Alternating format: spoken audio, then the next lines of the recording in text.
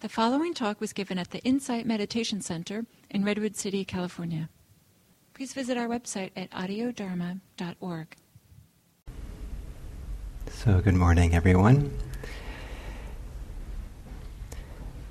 So there's a remarkable verse in the Dhammapada, at least it was remarkable for me in that I spent a lot of time considering and reflecting on it. And the verse goes this way. Don't give up your own welfare for the sake of others' welfare, however great. Clearly know your own welfare and be intent on the highest good. So when I first saw this verse, I kind of stopped me. And really? Is this really right? Don't give up your own welfare for the sake of others' welfare, no matter how great. And I certainly had received a message through growing up in all kinds of ways of the importance of caring for other people, and the idea that not being selfish and not prioritizing oneself. And certainly there must be hugely important things in the world to care for, to meet, to fix, that it's certainly worthy of sacrificing my own welfare for, and that's maybe is appropriate. But this verse by the Buddha says differently. So it would seem that this is kind of a selfish message, and in fact it's in a chapter of the Dhammapada that is titled Oneself. And it has some other nice verses in it. By oneself alone is evil done. Born of oneself, produced by oneself, it grinds down those devoid of wisdom as a diamond grinds down a gem. So in terms of you yourself, responsibility, if you only you do evil. It's a powerful word.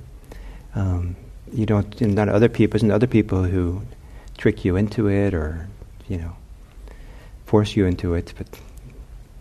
And then the second verse is, oneself indeed is one's own protector. What other protector could there be? With self-control, one gains a protector hard to obtain. So these are all messages about kind of oneself, importance of oneself. And so it could seem like a very strong individualistic message. There's a strong individualism here about you, yourself, about the person. And is Buddhism, is teachings of the Buddha individualistic? Is it a form of self-preoccupation? And I don't know if it's self-preoccupation, but is it does it have a very strong individualistic flavor or approach to it? And I think the answer is yes, no, yes and no, maybe, it depends. And then there's another story of wonderful story. I find kind of delightful that there are a group of 3 disciples of the Buddha, 3 monks, who are in a small park, woodland park, little forest, that's protected or cared for by a park keeper or someone. And they're there practicing, living in this little woodland. And the Buddha is also wandering around, and he comes to this woodland and maybe he thinks it's a place to spend the night or sit and meditate or something, and so he starts walking into it. And the park keeper says to him, wait a minute, you can't go in here. There are these other disciples of the Buddha in there who are meditating and should be left alone. The part of the delight of this is that the story is that the park keeper doesn't recognize the Buddha as the Buddha. And there's a couple of stories where that happens. Someone doesn't recognize the Buddha, and I just delight in this because, you know, there is a kind of hagiography or idealization of Buddha where he just, radiates light and kind of floats, and is, you would recognize the Buddha a mile away.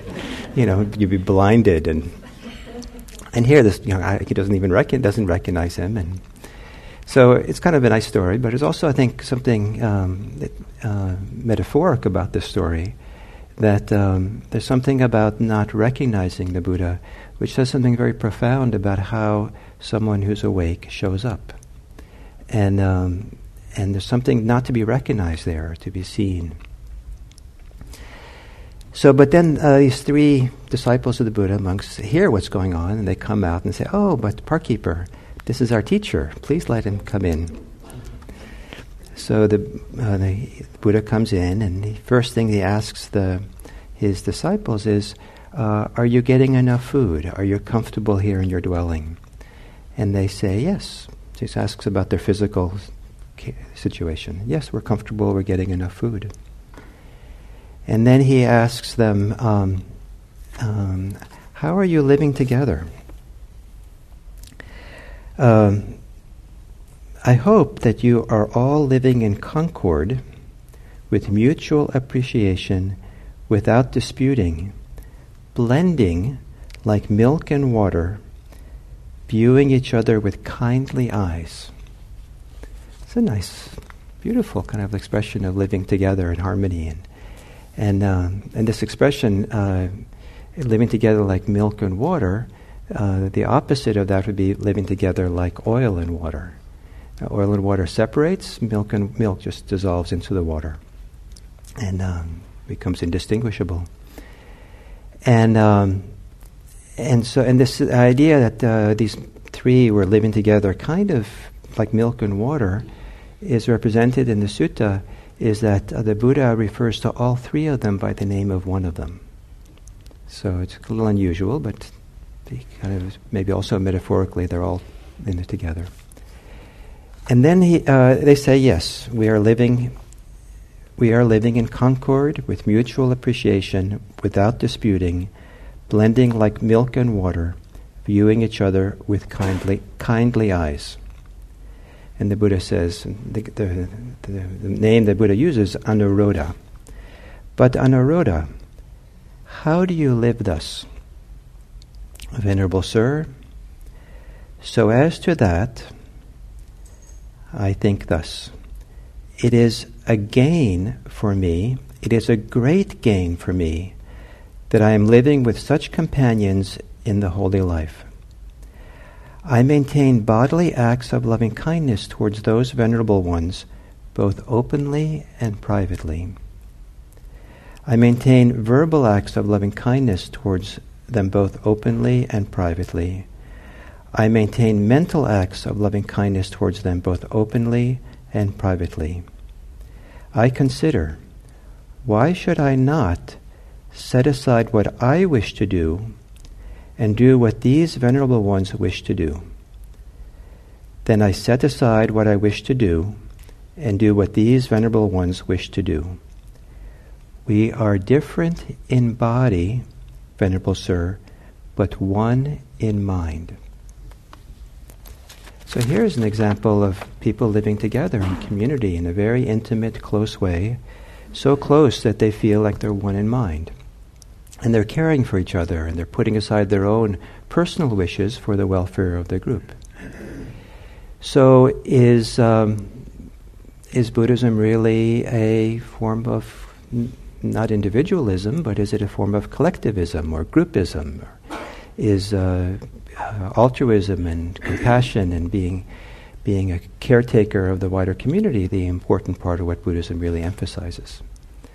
And the answer is yes, no, yes and no, maybe, it depends.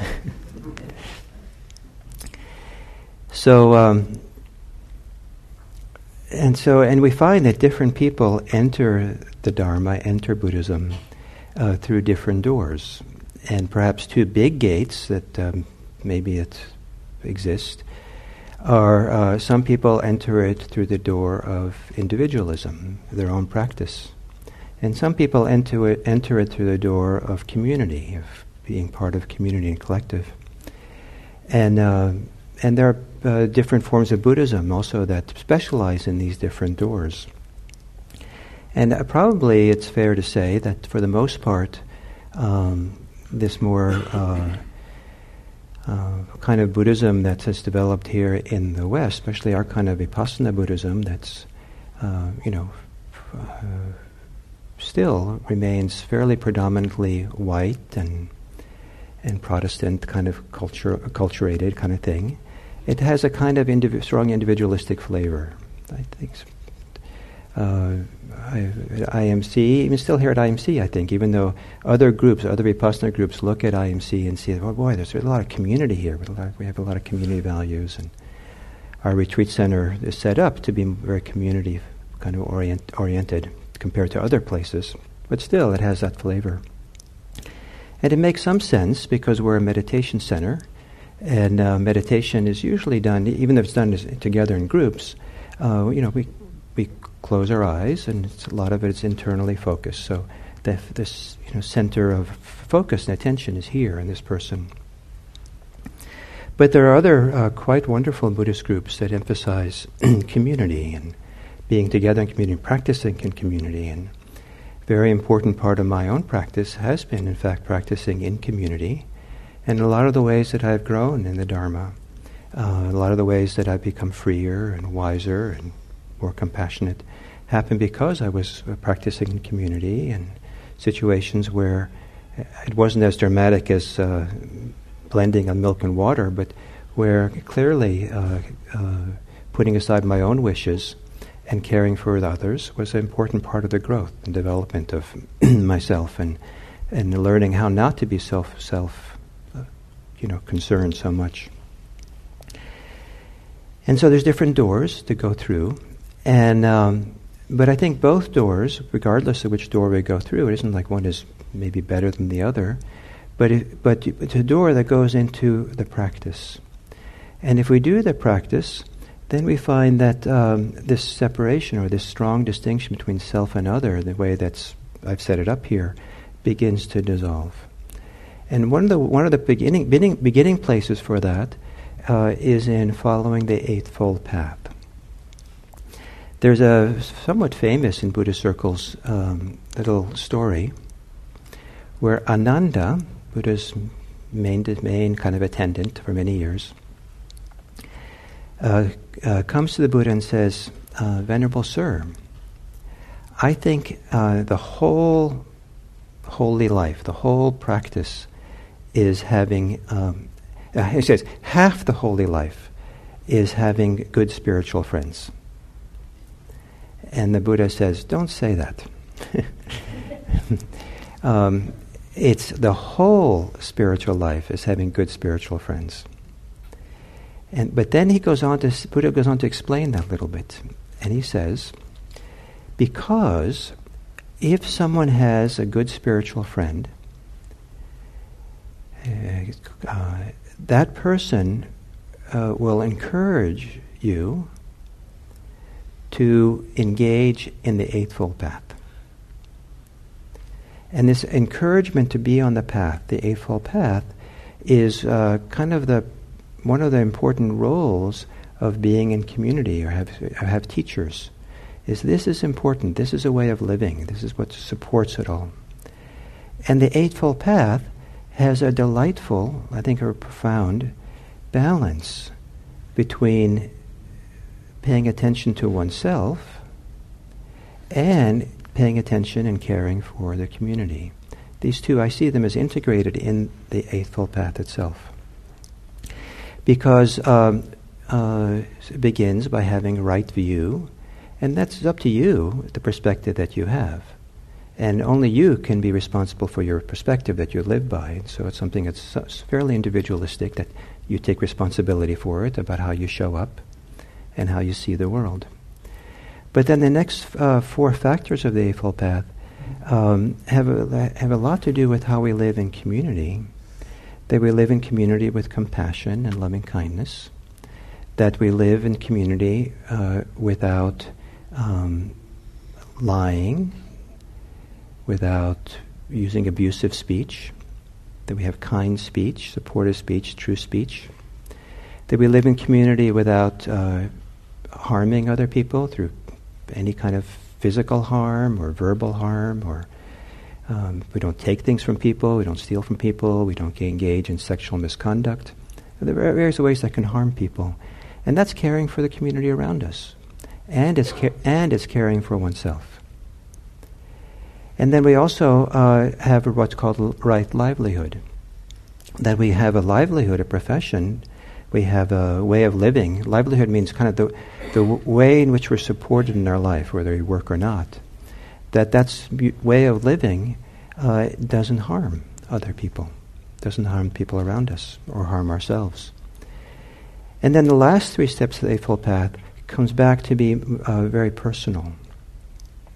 It's really kind of monitoring your own mind, your own heart, and caring for it. No one else can care for your quality of your mind, the quality of your heart, as well as yourself. In fact, if you depend on other people to act just right, to behave just right to you, so that your inner life can be well and happy and free, you're really not free. You're actually the danger is if you do too much of that, and to use dramatic Buddhist language, you become a slave or in bondage to the world around you. So taking responsibility for this mind and this heart of ours is something that really is up to us. And, maybe I should have asked for forgiveness for the example I'm going to use, but it's, it's like no one else can pee for you. Some things you have to do for yourself. So the idea that, caring for your own mind is something only you can do for yourself. So there is certain things which are done generally in an individualistic way, right? Like peeing. Collective peeing, I guess, is possible. But and so it's appropriate to kind of have sometimes an orientation in certain areas of life to be just, here for me, this here. That we do certain things alone. And this caring for our own mind and hearts is something that we care for and take care of.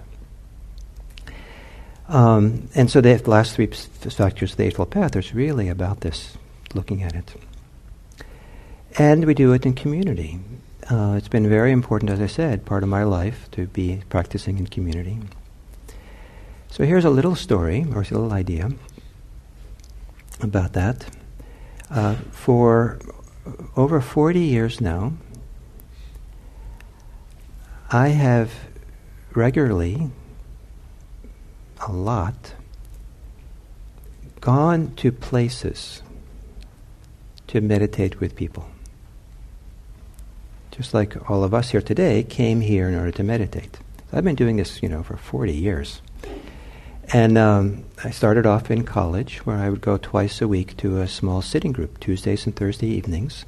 And I would bike there on my bike and go sit for the evening and go home. And I've done this, I've walked to places, I've driven my car to places, I've gone on airplanes to go to places to meditate, in Asia, all kind. I've done, a lot of this going to meditate thing. And when I was in college, one of the things I discovered was an interesting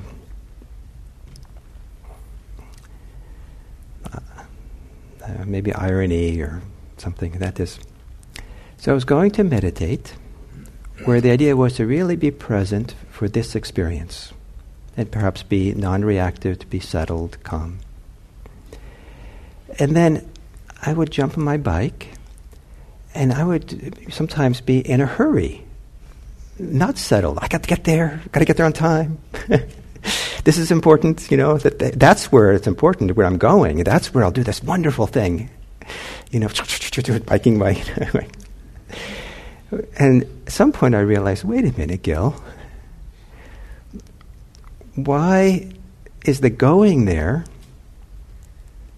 not the place where I begin?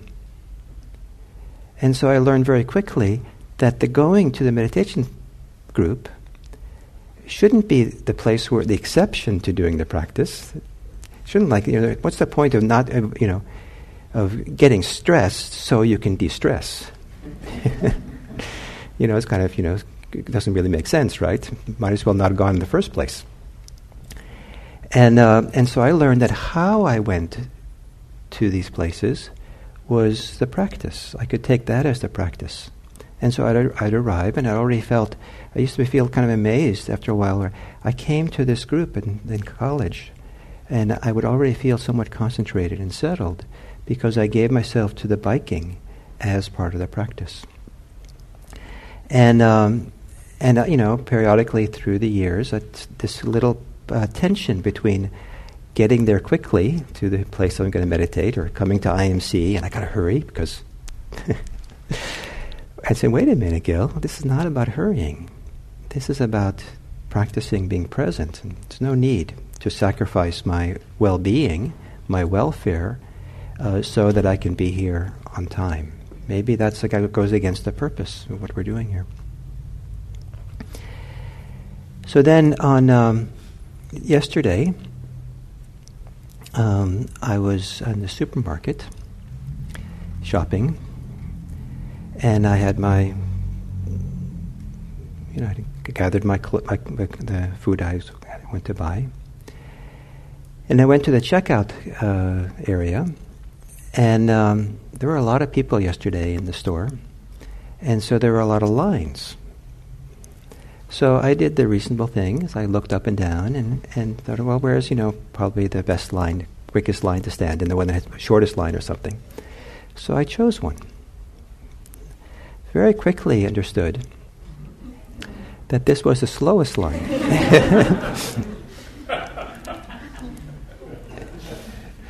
But I'd been standing there for a minute or two already, and so I could see that I had a choice.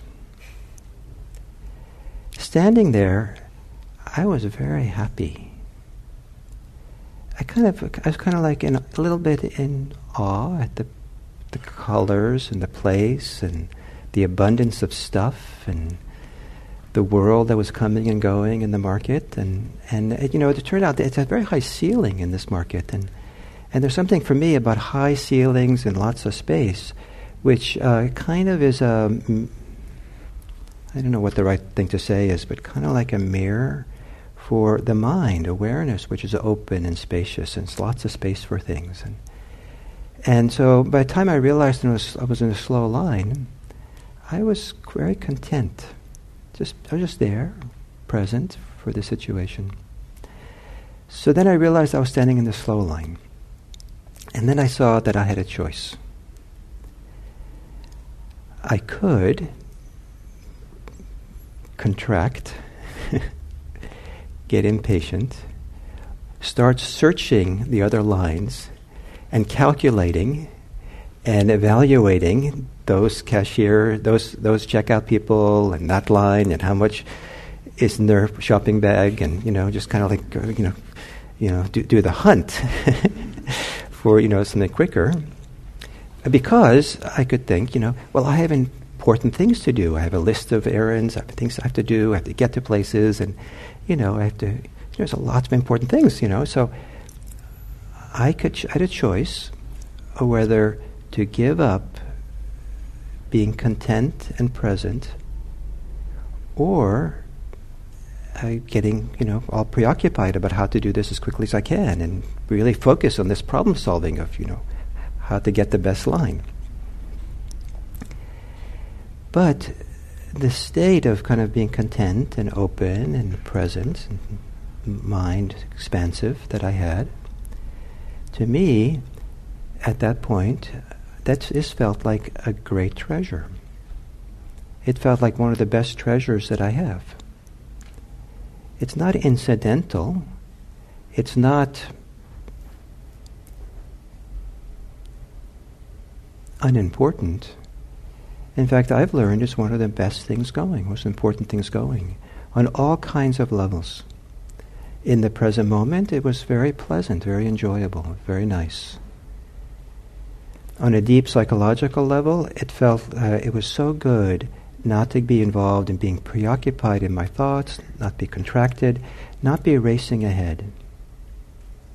On a social level, it felt really healthy to be there and being attentive to the community of people I was in the store with, taking in the checkout clerk and the other persons in front of me in line and the other what goes on around me.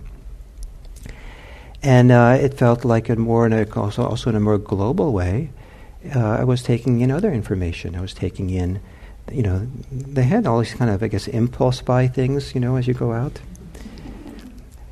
But, I would look and say, wow, a lot of this is chocolate. And where does chocolate come from? And who grows the chocolate? And is this fair trade chocolate? And, how is it that through this shopping I'm connected to this wider world?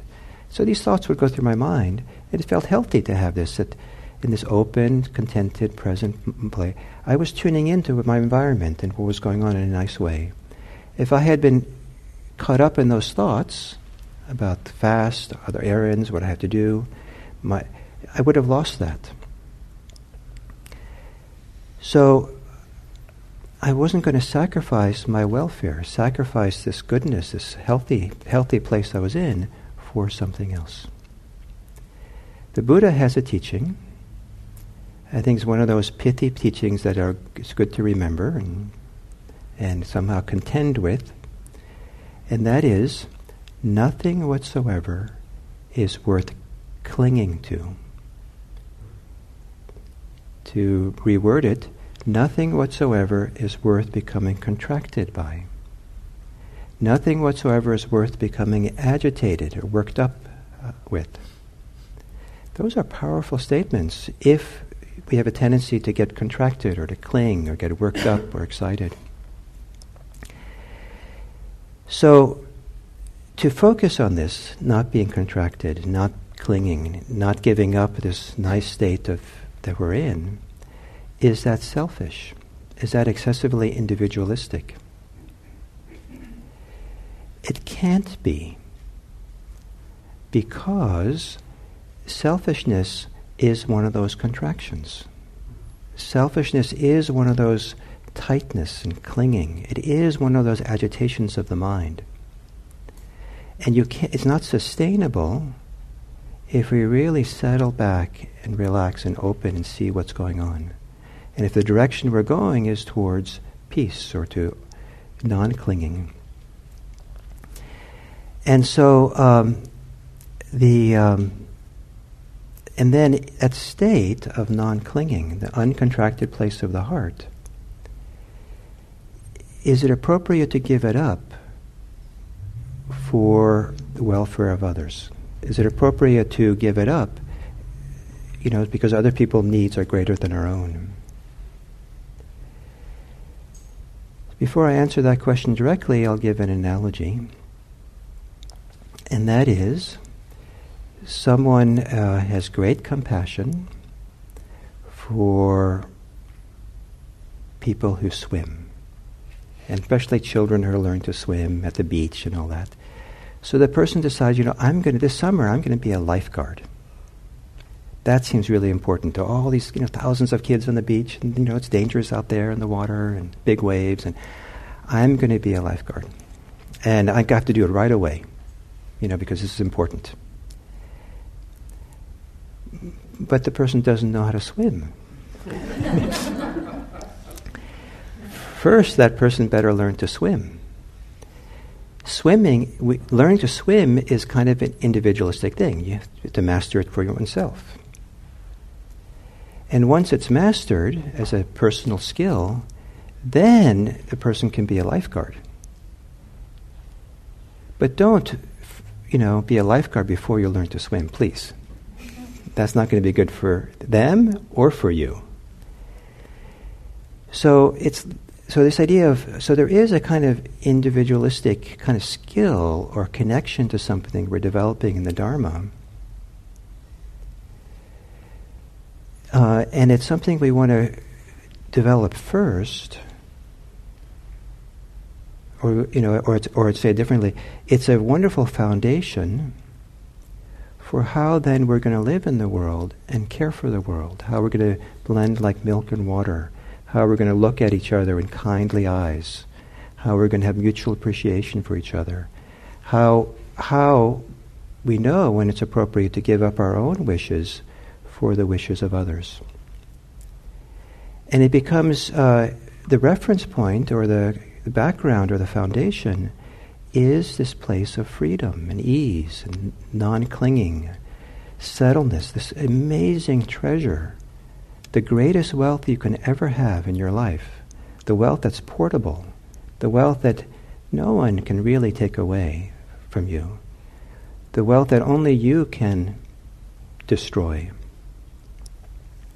And that is the wealth of a free heart, free mind, a wealth of a settled, contented, non-clinging state of being. Some people hear this and they don't trust it. They feel like, no, this can't be good enough. This is, selfish. It's about myself. And there's important things to do in the world. I have to care. I have to be involved. I have to get contracted. I have to be angry. I have to be distressed. I have to, there's all these very strong sources, messages in our own mind and from society, very strong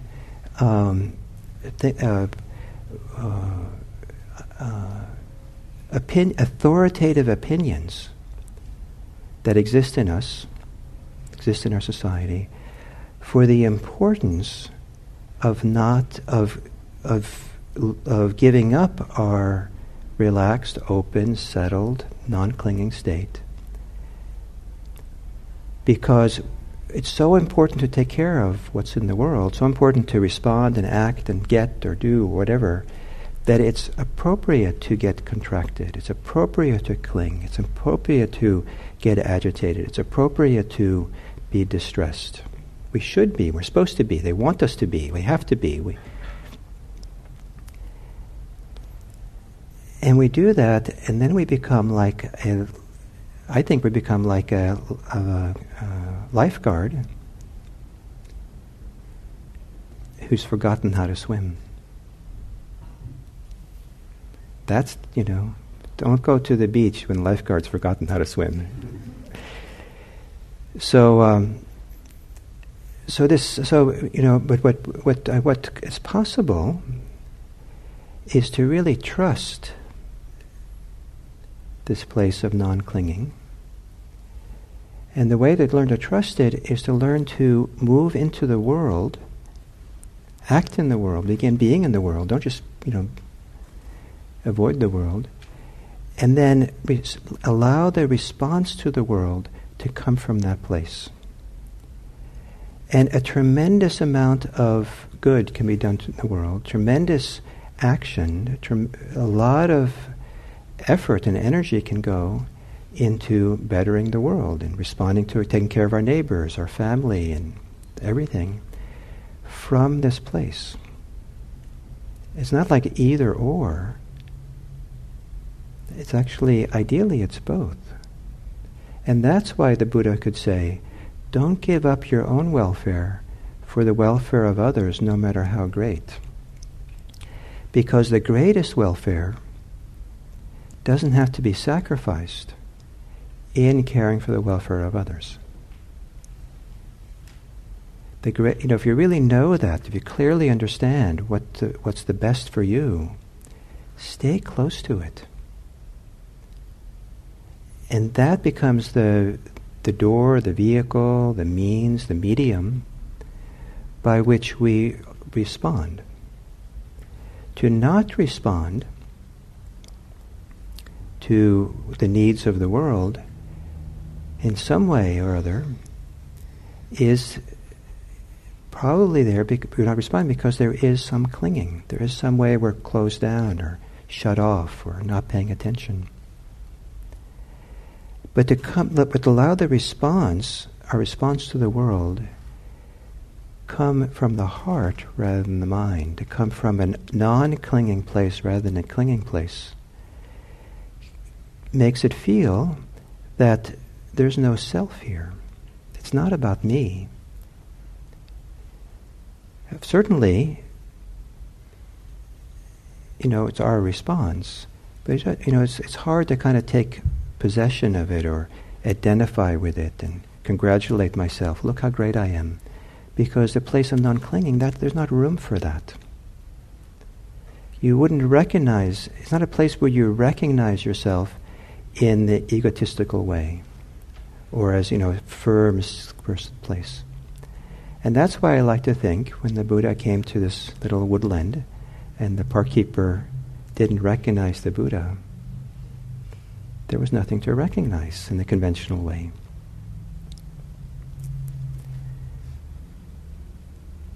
So, don't give up your own welfare for the welfare of others, no matter how great. It's not meant to be a selfish teaching. I like to think of it, it really is the opposite. Because the greatest welfare for yourself is inseparable to the greatest welfare for all. Or to be able to connect to that or meet that in an important way. And you might not like this little teaching. You might have all kinds of protests and, questioning it. And I think that's really good. I think this particular teaching, don't give up your own welfare for the welfare of others, no matter how great, is a wonderful little kind of portable saying that's good to be in discussion with, and to argue with, and to debate with, and question, and how does this work, and bounce off, and let it be a mirror, and really to really look deeply, and let it be a way of looking more deeply into what makes you tick and operate and see yourself. So you don't have to agree, but I encourage you to engage in it. So, my friends, thank you for coming.